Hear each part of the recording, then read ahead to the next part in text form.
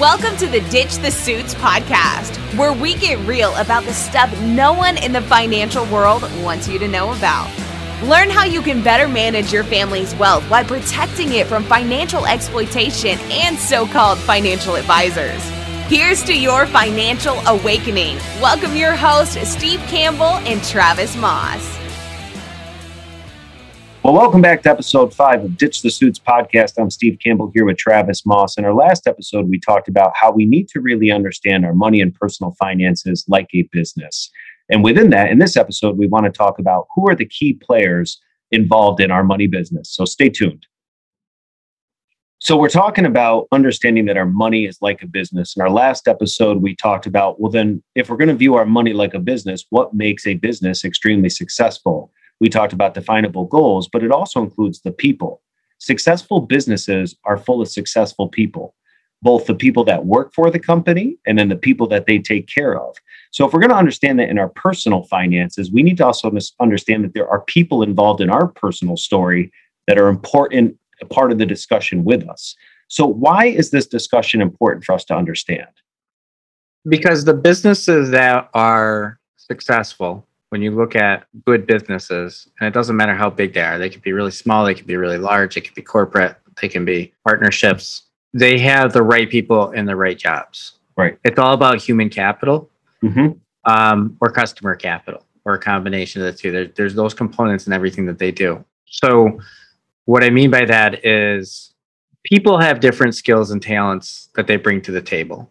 And I very rarely, in my experience, managing, training, hiring, working with people, have ever seen people that are really good at contradictory types of talents. Like, for instance, if you're a high energy, high relationship oriented type of person, probably grinding through spreadsheets is not your thing. Right. It's very rare that you find somebody who loves grinding through spreadsheets and loves going out there and, being the life of the party. It's just a different personality. It's a different skill set. They're different innate talents that people have. Yep. So successful businesses realize that, and they build teams of people that are then focused on the things that they do really well. And their job is to deliver what they do really well to the team. And as a result, the team itself is successful, and it raises everybody's boat, right? The tide comes in and raises everybody up at the same time. Conceptually, if you think about that, let's pretend that by myself, whether it's based on my ego, I think I know everything, or based on my greed, I don't want to share with anybody, because there's really only two reasons why you do this. Let's pretend that I don't bring in anybody else to help me. And I'm good, though. I'm really good. So I'm still going to grow my company. Right. So I'm going to grow my business from being worth $2 million to being worth $4 million. That's cool. I did that. That's me, right? I'm that good. Well, what if bringing in somebody and giving them a cut of it? Maybe I give them 10%. And because I brought in that person, though, we now go from 2 million to 8 million. So the first one went from, I think I said 2 million to 4 million, but now I'm going to go from 2 million to 8 million, the same amount of time, because I included this other person who brought a different skill set or different talents to the table. Yep. I still have 90%. So if I take 90% of 8 million, that's really good. That's 7.2 million. Right. That's still more than my 4 million. So even though I had to give up 800,000, I still have 3.2 million more. And it's really because I brought in the expertise that I needed to get me to that next level. So businesses that are good, you see that throughout their organizations. You see the right people at the right places. You see people who have jobs that match what they're good at. Yep. And you see businesses who have people doing the jobs that they're good at, and other people stay out of their way. People don't cross over and go, I'm your boss, therefore I should do your job. Right? They allow people to do their jobs because they brought them there because they're the best at it. So when you look at successful businesses, you see that across their organizations. It's just how they're designed. So again, the first business might have been successful based on maybe that's your definition of success. But if you're rating it based on growth and creating wealth and opportunities and those types of things, the latter example was definitely better. So it's really hard for you to be individually successful at your money business if you don't have the right people in the right place. Right. If you are thinking that you're the person who's got all the skills, you know everything about it, or maybe you've hired somebody and they're supposed to have all the skills and know everything about it, but there's some blind spots. You know, when you're driving your car, you have that blind spot where you can't see it and the mirror can't see it, and there's a car right next to you and you don't know it. That's why you have to check before you change lanes. It happens to all of us. We have blind spots. Yep. So if you don't put the right people in the right place to watch your blind spots, eventually you're going to get in an accident. Right. So whether it's your business, whether it's what we affectionately call your money business, right? Your pile of money, or even your small business that's worth a bunch and a lot of people are dependent on it, your money business. It's about the people that are involved and getting the right people in the right place. Yep. I think to your point too, when you're a business, you are trying to find the right people that are going to help you accomplish your goal. It is very hard for you as an individual on your team to accomplish your goals because it takes other people, but it also might take outside entities that are helping you achieve or do a part of your business that you don't understand, whether it's you're hiring a bookkeeping company or a payroll company, or maybe you're really good at doing your job, but you need somebody to help you tell your story. So you can go out and find an advertising firm or a marketing firm that can come alongside you. Well, they're all over the place, right? So you need to be able to find somebody that also matches what you're trying to do, can hit your price point, and help you come up with achievable results to know if you're on track or not. You have choice. And I love this idea of viewing your money as a business. It's your money business. Because I don't know that most people view their own personal finances as a money business. You have choice. If you have hired people along the way in whatever capacity to help run your money business and they're not delivering, think about that. If we as a business hired some consulting firm or an advertising company to help us tell our stories, and we paid them an absorbent amount of money to help us tell our story with the idea that there would be an ROI that we could justify paying and outsourcing this, and they didn't do their job year after year, we'd probably find a new company. Yet when it comes to our own personal money business, we can settle year after year. And if I think back to our last podcast episode that we talked about, your money is a business. You need to have definable goals, just like a business has definable goals and it makes them successful. When you and your own personal finances don't even know what you're working towards, then the people that you've employed to help you run your money business, they can tell you anything they want. And as long as they've honestly made money, you don't know. So it's like, that's nice. That's great. Yeah. I'm on track. But what if you also knew exactly what it was you were trying to do with your money, that the people that you've entrusted to help you along the way with your money business, you have a way of validating whether it's worth it or not. And that's what we talked about in all of these episodes, which is if you're going to entrust and hire somebody, you're a consumer. So if you're looking at year after year, man, they really keep telling me they thrive when the market's down, or they thrive when the market's up, or they can save me money on my taxes over my lifetime, or they can do all these things. And you're not doing any of those things year after year, then you as a consumer have the ability to go find somebody that is going to help you do those things. And that is your right. So when we look at a lot of these things, it's so important to understand who are the people that you've allowed into your money business and what roles do they play. And I think we want to take some time to understand from the business aspect what that looks like in our own personal lives. So we got this money business. In business, there are certain key players that are involved in your business to make it successful. We want to give you what those players are. And then how does that actually translate into our money business? What does that look like? So Travis, why don't you go over some of the big key players in any successful business? So there's three categories. You've got leadership or leaders. So there is a difference. And unfortunately, people will probably get bothered by this because people in leadership positions or management positions might sometimes think that they're good at something that's not really what they're doing. There's a confusion between leadership and management. Mm-hmm. Because you're a manager doesn't make you a leader, and because you're a leader doesn't make you a good manager. Being in a leadership position or being in a management position doesn't mean that that's the right person for that role. So just because you're in it doesn't make you it. So when I talk about leadership managers and the third group is role players, what I'm really talking about is, first of all, starting with the right person in the right roles. But I guess in order to get the right people in the right roles, you have to understand what the roles are supposed to be achieving. Yep. And I think most of the time we're confused with that. So if we start with leaders or leadership, what we're really talking about at the business level is the strategic kind of visionary thinker. Yep. The person who always seems like they can see the future. This is where we're going to be down the road. And this is what we need to do in a broader picture sense to get there. And then they turn that over. So that's like designing the map, the geographical boundaries of the map, and drawing a line and saying, we want to go from here over on the very right edge of it to here over on the very left edge of it. And here's the basic barriers and structures that we've got to get around. And then they hand it off to the manager and they say, okay, manager, you're going to need to fill this in now. And the manager goes in and fills in all the detours and the turns and accounting for the times you need to stop and take a break and that kind of stuff. Good managers take a strategic vision and they break it down into pieces that allow the vision to become successful. So the leader draws a line in the sand and says, next year, we want to get here. Next year, we want to increase sales by 10%. And the manager says, okay, in order to do that, we're going to work backwards. We're going to have to do all these things, right down to if each department has to do this, each person within the department has to do this. Right.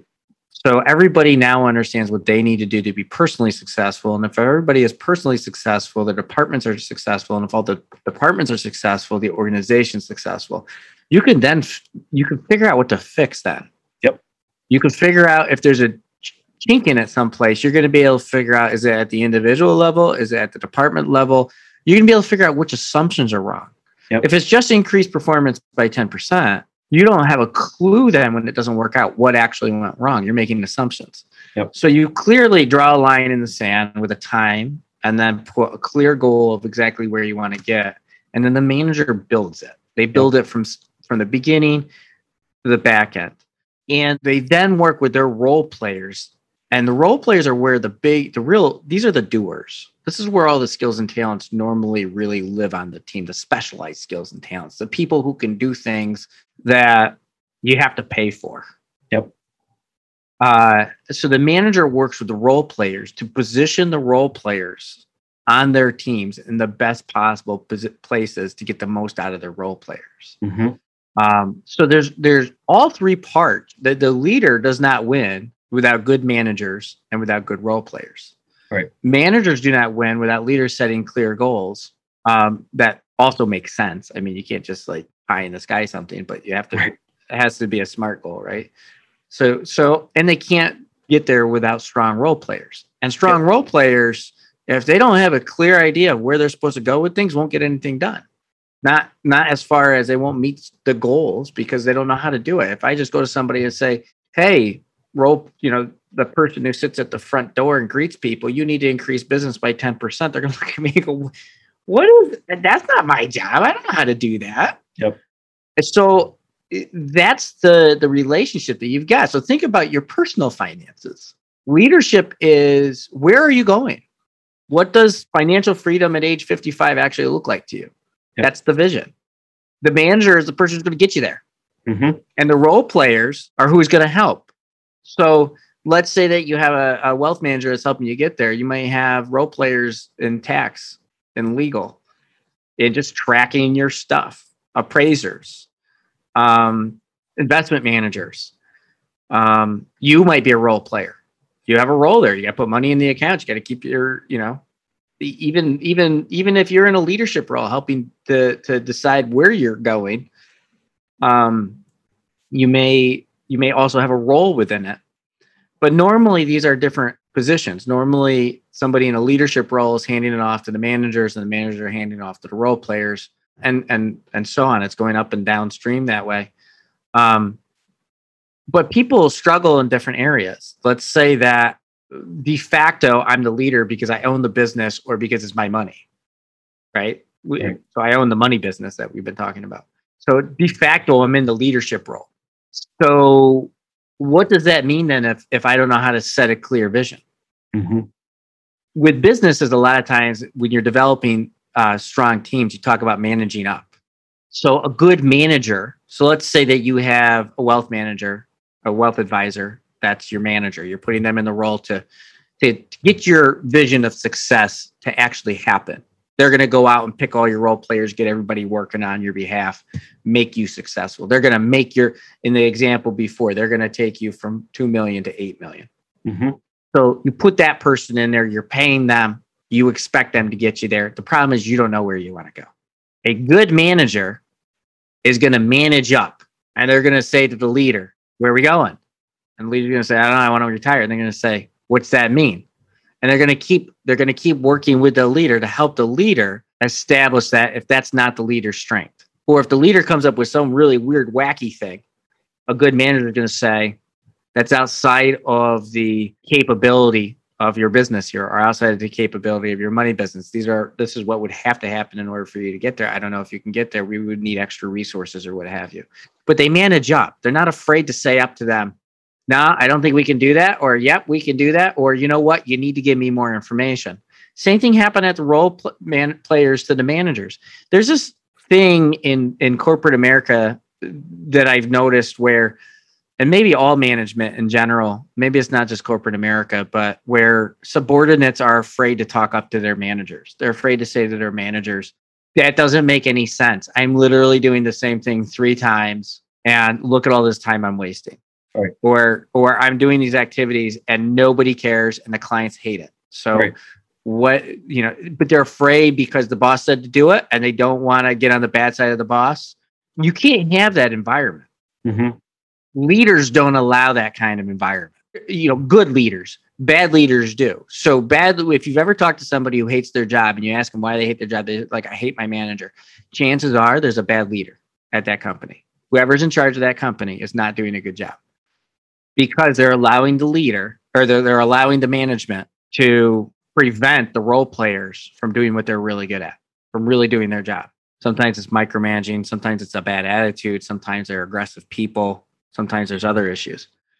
But good leadership would say, you know what? We're going to get a new manager. If this person's preventing the role players from doing their job well, we're going to get a new manager. But that's what good leadership is. It's tough. But that's their goal. Their goal is to set clear goals to make sure from the top down, everybody is working towards those goals. The manager's job is to put the pieces together and manage the pieces that are needed to get to the leader's vision. So there's a place for everybody. You got to kind of realize who you are. And there has to be openness to manage up. You have to be open to somebody saying, I don't think that you have enough information. Can I give you more information so that maybe we could discuss other options? There has to be room for that. And so often there's not. The difference between, businesses a lot of times comes down to stubbornness. Yep. Are you too stubborn to listen? Whether you're a manager or a leader or even a role player. Role players sometimes are, I'm the expert, you're the manager, get out of my way, let me do my job. Well, sometimes you're not doing your job based on the agenda of the company. So the question there is, was it clear? Did we clearly state the goals? Or maybe they were unclear and I need to help the role player understand how it's clear. Or maybe the role player is just a bad team player. We need to move on from them. But whether you're a business or whether you're talking about your money, all these are expenses and all these are opportunities. And you can have success, meaning you can be that first example where you go from 2 million to 4 million on your own. Mm-hmm. You can have that success just because that's market forces in general. Right. But if you're saying, I'd just like to be as good a steward as I can, yep, or I want to try to make as much as I can out of what I have, then why wouldn't you want to go from 2 to 8? Even if it costs you 800,000, why wouldn't you go from 2 million to 8 million? You're still going to net out at 7.2. It's still 3.2 million more. It's still a really good deal. And I'm not saying that that's what it costs you. I'm just using that as an example. But that's the mentality you have to have from a business standpoint. There's a quote out there. What if we invest in our people and they leave? So what if we hire good people and we train them and put all this money into developing them, and then one day the person gets up and says, I'm going to move.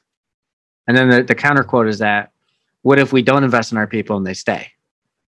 And the point there is you have to look at the team that you're putting together and the roles that people need to play and you have to allow certain dynamics to happen to get the most out of that. So you might have a couple of camps, even as I listen. You have some people that have worked with financial professionals, tax professionals. They've hired people before. So maybe you raise some things that, they've had questions about and you've got their wheels spinning. You might have other people that have never went out and hired a team of people to help them look at their money business, and you're giving them some things to think about. I think if we think about the business component, Travis, I know you and I have both worked in environments where it is said, ideas are warranted, feedback is, wanted. We want to know when things are going wrong or when you have ideas. It's one thing when that is said and you tried to do that and you get shut down or you realize that's not going to be listened to. It stymies growth. And I think if we look at our own personal finances, atmosphere is everything.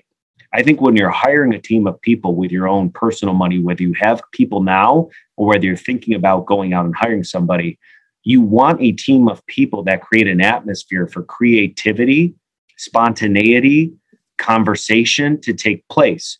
Because as we talked about, that's an unbelievable concept, growing your money from X to Y with just incorporating the right people and bringing them into your story to help you be successful. Maybe you've just put money away for retirement your entire life, and because of the stock market and everything else, on paper, it's successful.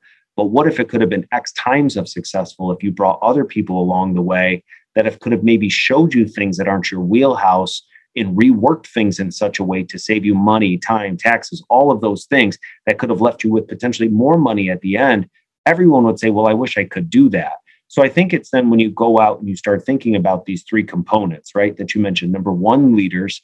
Number two, managers and role players. If we think about our own personal financial lives, if we're even not in the place where we want to be and we don't even know, or we do know, we now know that we need to set a definable goal, then we still have to realize that we're a consumer, and the people that we're working with, are they inviting us in? Are they creating the atmosphere where they say your ideas and your feedback is welcome, but they really don't listen or they don't care? If you've ever worked with somebody, a team of professionals, and you're just showing up and basically getting data, your money was here and now it's here and good questions, that's not an atmosphere to really be brought in and say, now, wait a minute, because you don't even know what to ask. You don't even know how to say, well, what if we did this? Or what if we did this? One, because you may not feel like you're able to do that because you don't know what you're talking about. This isn't your profession. Maybe you're not willing to speak up. You have people out there that are maybe managing their money business by themselves, and they can get to a certain far place. There are people that have never managed their money, and they're only going to get to a certain place. There are blind spots along the way. I think what we have been trying to say in all of these episodes is you have to enjoy the journey along the way, because you can be extremely successful on paper, saving, and never doing the fun things along the way that maybe your spouse wants to do. And because you're never doing that, it's creating controversy in your marriage or conflict in your relationship, because on paper, you're doing all the things you should be doing. You're never taking vacations. You're never splurging. You're making good money, but you're never doing it because it's not a part of the plan. But if you're being honest, what's the plan? Because if there are two of you, then one is not being included in the conversation. And what ends up happening is they don't feel like they're a part of the story. So the blind spot, even if you manage your own money, maybe managing your money as a business is bringing consultants in to show you how to enjoy the process and how to enjoy the fruit of what you're building. And if you've never worked with somebody before, understanding these three roles, it's bringing people in that can maximize and accelerate what your money has the capacity to do by getting you to dream bigger, have deeper conversations that goes well beyond money. The money is the easier part once you figure everything else out. But for people listening, maybe they've never had this experience before, working with a team of people that are coming alongside you to manage your money like a business, and to totally shift that paradigm for people who've just had assets and investments, but never really thought of their money as a business. That might be a totally new concept to them. And now as you start to unpack that analogy, think about who are the people that you have allowed into your story to take you from where you are to where you want to be, right? And then how do you know if they're doing what it is they're supposed to be doing, just like a business would? And I know in another one of these segments, we want to talk about some things that you can look at along the way to know who to include in your business. So Partner, do you want to transition right into that? Do you have some thoughts? Well, I think I would say that, like, my role here a lot of times, and people who have conversations with me about business and how we've grown, I'll talk about my role has been collecting people. I always call it collecting people, because we'll start a conversation with somebody or identify somebody that we think would be good here for certain roles, sometimes years before they actually come here. Right. And it's because we've figured out that they have something to add of value that could increase that our value overall exponentially just by adding them, by what they're bringing to the table. So you start with collecting people. People are resources. So any business, when you ask them and their successful businesses what their most valuable resource is, they should tell you it's human capital or their people. Right? Human capital is the kind of like official term for that. But it's their human capital or their people. And if we make the analogy that businesses equal money, so whether your business is worth $10 million or you have $10 million in your investment accounts, we're talking about the same thing. If you're going to hire a team to manage your $10 million business, why wouldn't you have a team to manage your $10 million financial business, like money machine, your money business, right? Why wouldn't you do that? That doesn't make any sense that you would do it for one and not for the other. You could say, well, it's simpler. Is it really simpler? Because I've got tens of thousands of hours into financial planning. I'm still learning every single day. Yep. So you're telling me that you can read some stuff on Yahoo and you know more than I do about pick a topic as far as it comes to financial planning and investment? So the answer is no, it's not that simple. We want to make it simple because we don't understand it. So we just want to kind of, brush it away. So if businesses equal money and the most valuable thing to a business is human capital, then human capital is the most valuable thing to creating money. So when there's a lot on the line and we're talking about your financial future or the financial future of your children, don't you want to have the right talents and skills in the right positions? Why would you risk that? Right. Why would you do that over the example we had earlier, 4 million to 8 million? Why would you do that for the delta on that when you're already $3.2 million ahead? Why would you bite off your nose to spite your face? And I've had people say, well, I'm just not greedy. I don't need the $8 million. Well, you could have it. So even if you don't need it, give it to charity. Right. I always love this argument. I'm not greedy. I don't need it. No, what you're saying is I don't want to pay the expense of getting there. Right. I don't want to write the check. So I'd rather not have the money than write the check and have the money. And I'm going to use the fact that I'm not greedy to get there. It's not about being greedy. I've never met anybody who said, I want to be a bad steward of what I have. So you want to be a good steward of what you have. What that means is if you're going to take X amount of risk in your life, you should get X amount of return. The same thing applies to your money. And it's, we talk about investment management. We're applying this on investment management. But investment management to us comes after financial planning. It comes after understanding what financial freedom means to you, because that brings in taxes, it brings in spending, it brings in gifting, it brings in philanthropy, it brings in multiple generations, it brings in everything else. The investments just support that. It's a utility to it. But that is where we most often see the mismanagement, if you will. It's the easiest place to manifest it because it's something that so many people, they understand. I can look at my 401k account and understand that. But if you throw out, well, I'm going to do financial planning for you, you might look at me and scratch your head and be like, I don't need a budget. I have investments, but I don't need a budget. Well, that's not what financial planning is. Not about budgeting. Right. That is literally not what it's about. That's a small piece of something that we do sometimes, depending on the situation. When we're talking about, people who have become financially free, it's we don't sit there and count how many nickels they spent at Starbucks. It's not, there's a place for that, but for most people that I work with, that's not part of the conversation. Well, if you think about even as a business, right? Every year as a business, you look at certain key metrics. Did we hit our goal? Were we on track? What did we spend to get there? What was our ROI? Could we have spent less and produced more? Was there something that we could have done differently? It's the same thing with your money business. If you're talking about things like, managing your investments, which is a big part of it, are there ways to either potentially reduce cost, improve the overall performance, buy better investments? These are conversations that you should be having with this team of people to understand. There's nothing wrong. A lot of people, I think, the way that because they don't understand finances, they'll just look at that yearly return statement and say, geez, I made a certain percentage on my money. Pretty good. Pretty good compared to what? And what could you have done? Right? We're not saying investing, there's always a risk involved, but could you have done other things in this past year, over the last few years, to put you in a better position, or in your taxes, or, protecting your people in your family? If you are understanding your money as a business, all the components, the cash flow, the survivorship, the investment planning, the estate planning, the tax planning, these are all components that all work together just like a business would. And we talked about in episode 4, you have different compartments within your business, whether you're a solo entrepreneur, you work for a company with less than 10 people, you have over 100 people, 1,000 people, you have different departments. Every one of those departments has a different goal, a different objective that feeds the greater purpose to hitting those goals. You need to be able to understand if one of those areas isn't doing what they're supposed to be doing, how do we either adjust so that we don't get to the end of this thing and go, gosh, man, we really could have months ago fixed this whole thing if we would have communicated better, understood what we were working toward, reworked our metrics, rethought, tried something new along the way. But when it comes to people's personal money, we don't have those same kind of conversations and reflections. And I don't know if it's just because people don't understand, so they don't even know what to ask.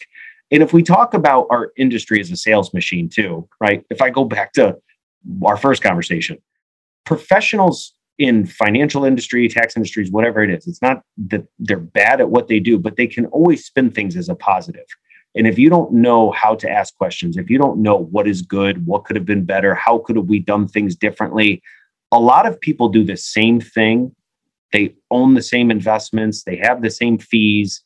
Even as their money grows, they continue to pay the same, literally, they pay more and more money as they bring more money over, and never ask questions about, could I have reduced my costs anywhere along the way?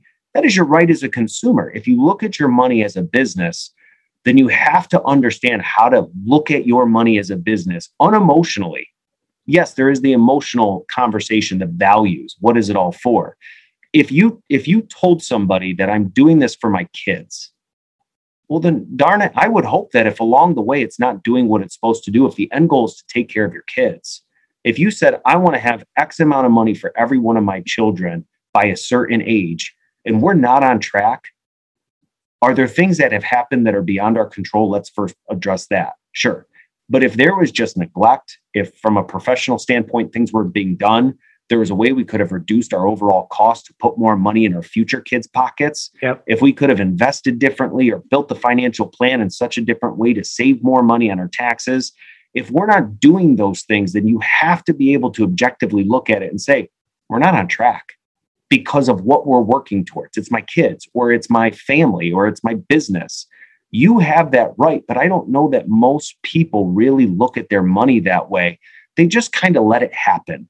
And as long as there's not a major stock market crash, as long as their money doesn't get cut in half, it's growing. But what if it could exponentially grow by controlling what you can control in, you know what I mean? Getting a better handle on what's happening. And I know, Travis, you've had a lot of experience with this in conversation. So how do you also help people understand this a little bit more and maybe where to go from here? So you said a lot of things there.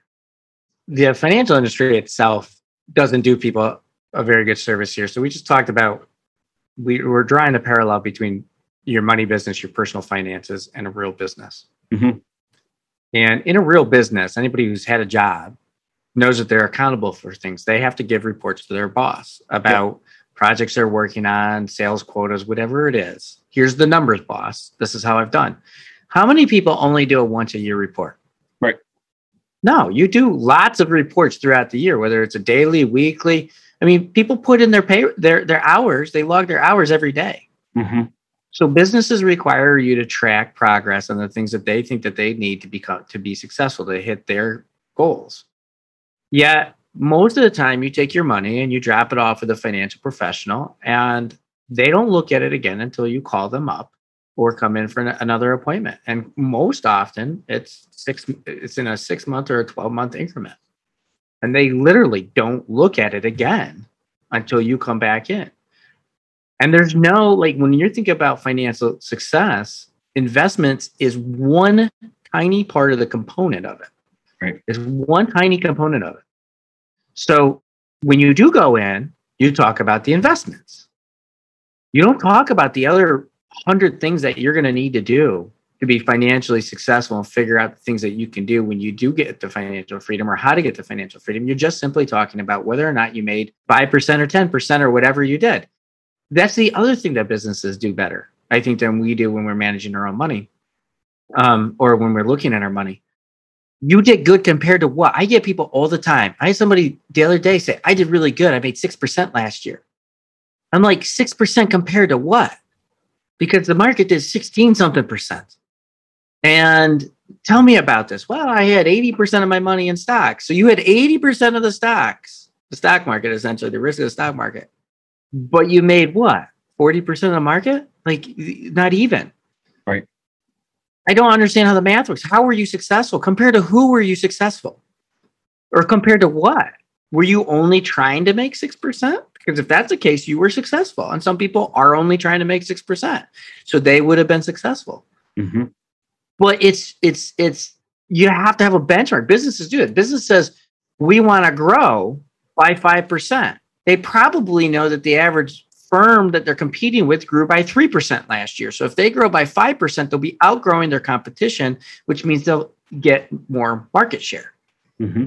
They don't just say, well, at the end of the year, if I got back to our leading and lagging indicators, if I got 6% last year, I did good. Right. 6% compared to what? And what could you have done along the way? Yep. To have said, boy, we're really tracking behind here. We need to make some adjustments. Yep. Or change our expectations or whatnot. And that's what you're talking about. So we talk about people, the team that you put in place, from leadership to management to role players, and whatever role you play in there individually, which normally, if we're talking about you managing your money business, you're in a leadership role. So you're putting people in there to help you define your vision and deliver your vision, and to help you put the right role players in place. So the other thing is, leaders don't overstep. If it's the manager's job to run it and the manager thinks you need certain role players, let the manager have the role players they need. Don't tell them not to do that, because you're biting off your nose to spite your face again. But anyway, what you're really looking for, and this is from the top down, talents and skills. Mm-hmm. Get the people in the right positions, get the wrong ones out of the wrong position. What do I mean by talents and skills? You are born with a talent. You are good at certain things. Your disposition, you particularly, when I first met you, I was like, there's no way somebody can be that genuinely nice all the time.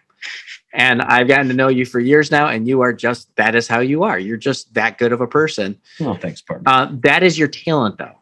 Right. That is something that is innate to you. For other people, they have to work at it. Other people really have to work at having a smile all the time, and really have to work at being interested in other people's kids all the time and stuff like that. You just naturally are like that. That's your skill. Some people are just phenomenal at pulling numbers apart and grinding through data. Yep. Some people would have to spend an enormous amount of energy to do that. Some people are great at writing because they just love to communicate, and they love art, and it all kind of manifested into writing. Right. And some people find that so difficult. Yep. So you have innate talents, things that take you almost no energy to do, and you do them better than most people. Right. Every single person on your team has some talents. Yep. You don't take a square and force it into a round hole. You don't take the circle and force it into a square hole. If somebody's good at A, and that's what's needed on your team, put them in a position on the team where they can do what they're good at. Right. So that's where the good management comes in. Yep. But sometimes you also have, so we have lots of leadership, I think, in our firm. Ryan and I, who were the founding partners and have really built Seed over the years. And I'd go back and I'd say we've all built Seed, but we're the two originals. Right. And I always say it like this. I'm fast forward kind of the visionary part of the leadership, where I will go forward as fast as I can right off a cliff. Right. Because I want to grow things. I want to build things. I want to get out there and make things happen. Ryan, on the other hand, is more conservative. he's going to slow down and contemplate a lot more, look at more of the what if scenarios. Yep. So if you wanted to think about it, I've tethered myself to somebody and said, look, I'm going to run as close as I can to that cliff, but he's got a hold of that tether and he's going to keep me from falling over it. But at the same time, I'm going to pull him further towards the cliff than he'd ever get to be. So he's going to get to see more of a view than he otherwise would have seen way back, in the safe area. And together, just like we've talked before about savers and spenders pulling people to the middle, yep. Together we pull ourselves to the middle. So when you're looking at team construction, those are talents that I'm talking about. Those are innate, kind of like how we operate. Yep. Then you look at skills. What are we good at that we individually take off the table of things that need to be done? Right. What are neither of us good at? Here's 1 through 1,000 things we're not good at. What have we done? We've built a team around that. You're here. You're one of our partners. You have skills and talents that we just do not have. Fred, Amy, everybody. You start to look at the way that the team is comprised. It's comprised of people that complement all the way around. We don't have a bunch of people that look exactly the same. Right. If you were to look at the or the talent profile, we've got a broad and diverse and deep team. Yep. But everybody's doing different things that all go together. Yep. It's part of the same job, but it's different pieces of it. Skills come in when this whole idea that you're supposed to be, you're supposed to take the things you're not good at and learn how to be good at them is junk. Throw it out. Right. Why would you spend all your time and money trying to make somebody better at something that they don't even like doing? Let them do what they love doing. Let them do what they're good at. Teach them how to do it even better. So invest in building more skills around that. And if they have some things that they're just really, really not good at, and it causes a jeopardy to the business, teach them skills on how to think about bumper bowling, put up a boundary so they can't, fall off the cliff. Like me, tether me to somebody like Ryan, who's going to say, hey, Travis, let's think about this. Let's slow down a little bit. That's a skill, right? Is being able to create boundaries so that I can do what I'm really good at, but I don't get us in trouble because I'm obsessed with what I'm really good at. Right. To the point where I might make sacrifices to the detriment. So every person is like that. So when you're looking at skills and talents, you're looking at, do the people that I put in place, can they deliver because that's how they're wired? And what skills do they have to support the other parts of it? Yep. And that's what good businesses do. It's part of that human capital management. And so, when we're talking about financial management or investment management, I think it's just self-reflection. Look at yourself. Who are you? What are you good at? What do you love doing? And if you don't want to become a bookworm and spend 10,000 hours a year figuring out investments and financial planning and taxes and that kind of stuff. I mean, obviously not 10,000 hours a year, but you don't want to spend a career becoming an expert. Mm-hmm. Put the right people in the right place, but manage it like a business. Yep. And like a good business. Clear expectations, clear roles, let people do their jobs. Understand that if you get the right people, you're going to end up, even if it costs you money, much, much further ahead at the end of the day, just like a business does.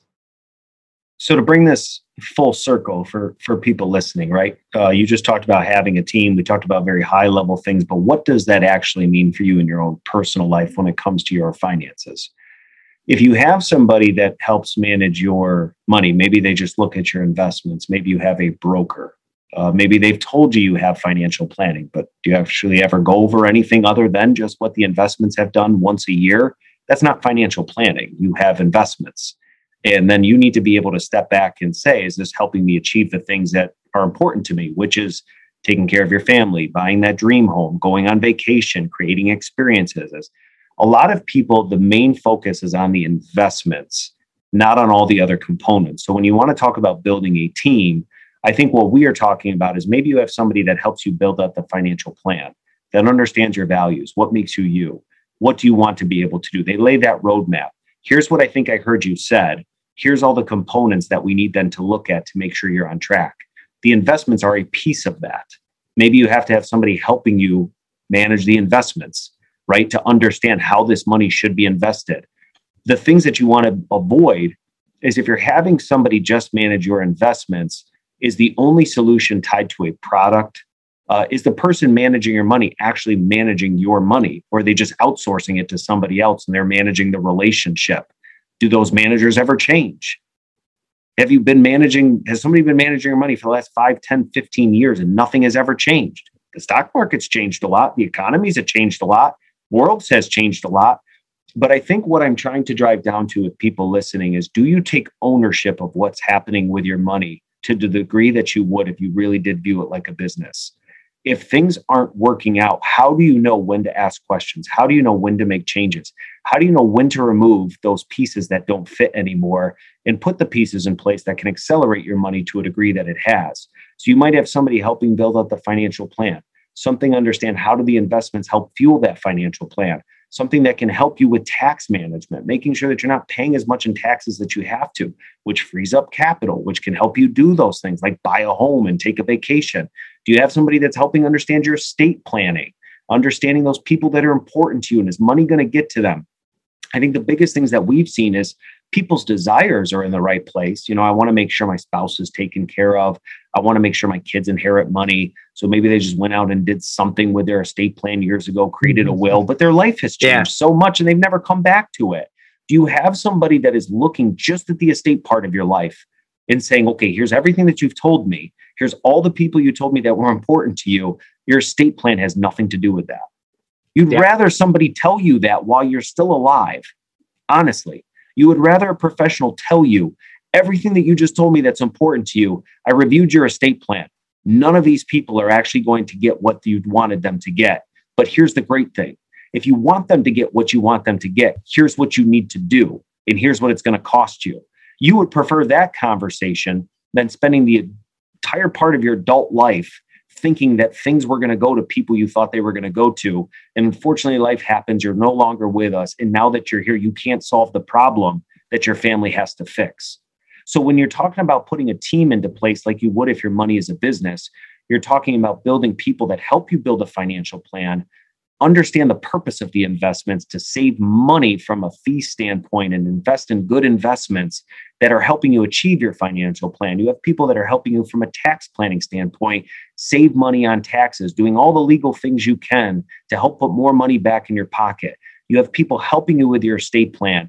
And if insurance is something that's going to help fill in the gap, don't have somebody that has conflicts of interest, right? It is super easy to go to professionals that'll just sell life insurance to you because that's how they get paid. Is it appropriate for you? I don't know. But these are things that you have to be aware of because it is your money, it's your life, and it's your business. And regardless of where you are today in your life at your age, are you where you wanted to be? And if you're not, like we just talked about in our last episode, we can't take those things that have already passed.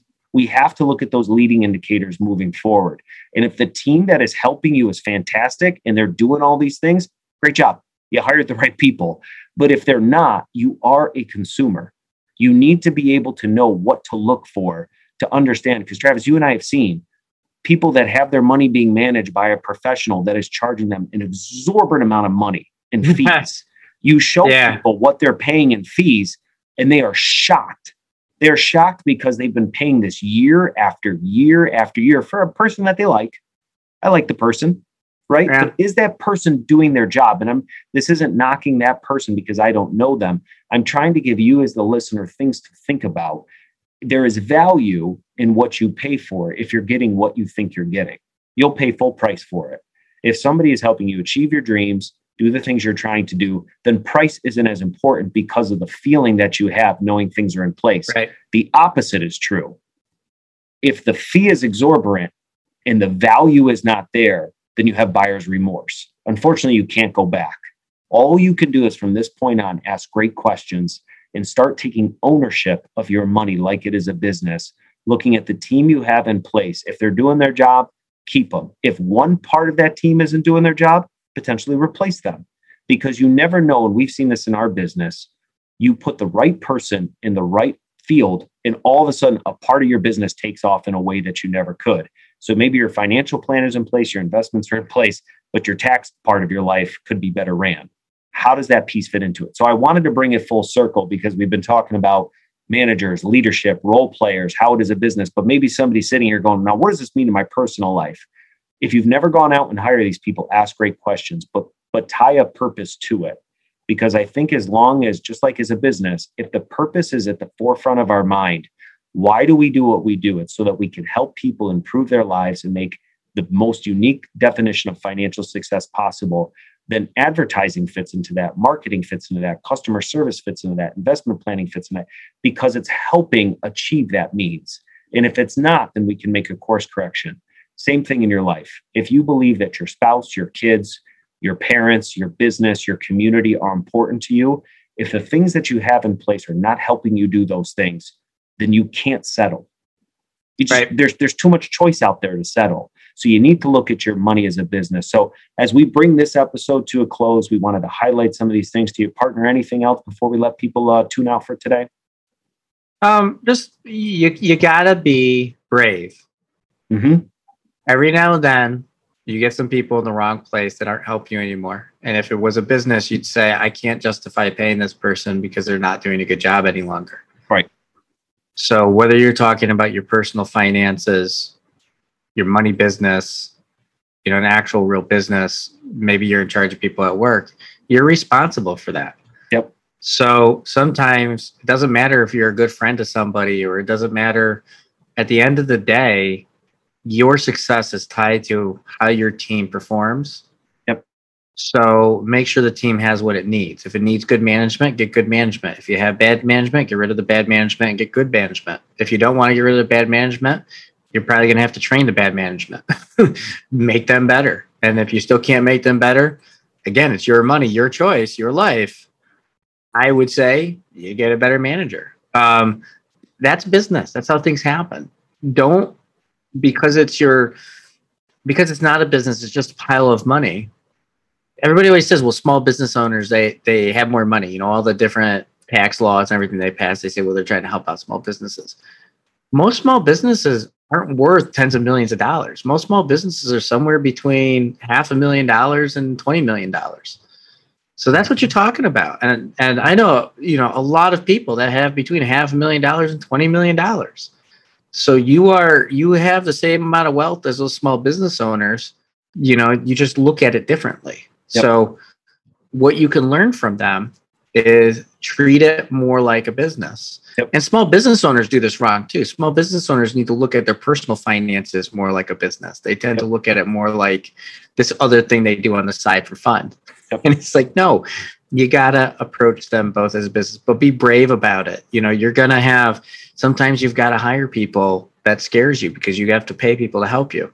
And sometimes you've got people that you're overpaying that are they're gobbling up resources, but not providing value. And you've got to have that tough conversation with them, or you got to let them go. That's okay, because it's your financial success that you're talking about. It's your financial freedom. It's where you want to go. You're the leader. Well, and as we bring this really full circle, it's your money, it's your life. We all get one shot. We all get one shot at this thing, right? So it'd be worse to get to the end of your life and look back with regret, saying, I could have done things differently. What does it look like to have an honest conversation with yourself today and say, maybe there's some parts of my life that are going great. Maybe there's some parts that need correction. Put those pieces into place so that you can live the next 15, 20, 25 years thriving in life, taking ownership, having healthy conversations, living the life you always imagined. And the truth is, it's right on the other side of just making sometimes some tough decisions that are painful in the moment, but have lasting impact. So it's your money, your life. Thanks for stopping by. Until next time, hope everybody has a great day. Thanks so much. Thanks for listening. Ready to ditch the suits? Remember, it's your money and your life. For more information, visit seedpg.com. That's seedpg.com. If this podcast has impacted you, we ask that you subscribe or follow so you never miss an episode. And be sure to share with a friend.